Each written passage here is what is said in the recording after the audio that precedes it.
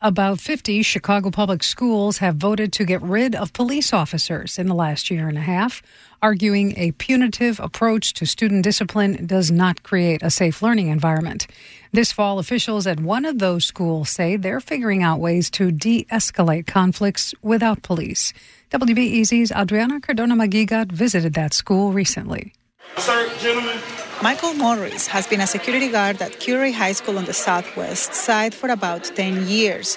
He remembers when police officers were the ones called when students were acting out. When I first arrived here, we had many arrests, and the police officers, they escalated situations. Curie enrolls more than 3,000 mostly Hispanic students from many nearby communities, including areas that struggle with violence. It's definitely changed. Principal Homero Peñuelas, who started as a teacher at Curie, says the police presence used to hurt the school. I was in the classroom where students were being pulled, where I would look out the door, and my class would look out the door, and we were seeing students being walked out of the building by police in handcuffs. This year, Curie is a much different school.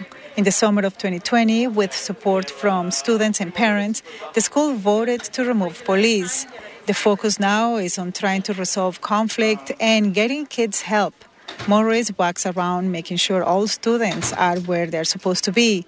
One of my routines that's going around is to check doors. His job sounds simple, but in recent years it has become more important than ever. Now security guards are the first line of support. The school is trying to back them up with a new system of supports to help students deal with conflict.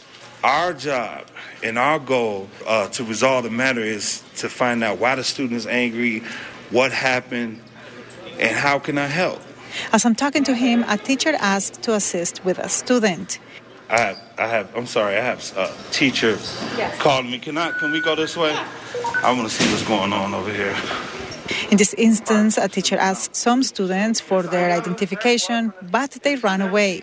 They were not complying with the teacher as far as showing the IDs, but it's how you act. He got one student to comply without pushback. He says talking things out or finding someone who can connect with that student goes a long way. Peñuelas says changing the school's response to conflict has been in the works for about 6 years before voting officers out. He and others were trying to figure out how do we build those relationships with students so it's more than we're just disciplinarians. The transition started with putting more weight on social-emotional support and improving relationships between students and staff. Morris says some staff had to be convinced that calling the police on students was not the right approach.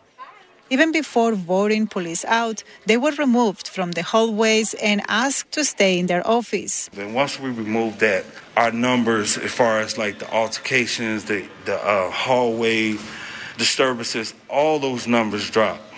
As security officers stepped in, they were trained on how to talk to students, ask the right questions. Some students are noticing the change this year. Yeah, it's better than what it used to be. It's more civilized and more controlled. There was a day where there was a bunch of problems, conflicts in terms of fighting.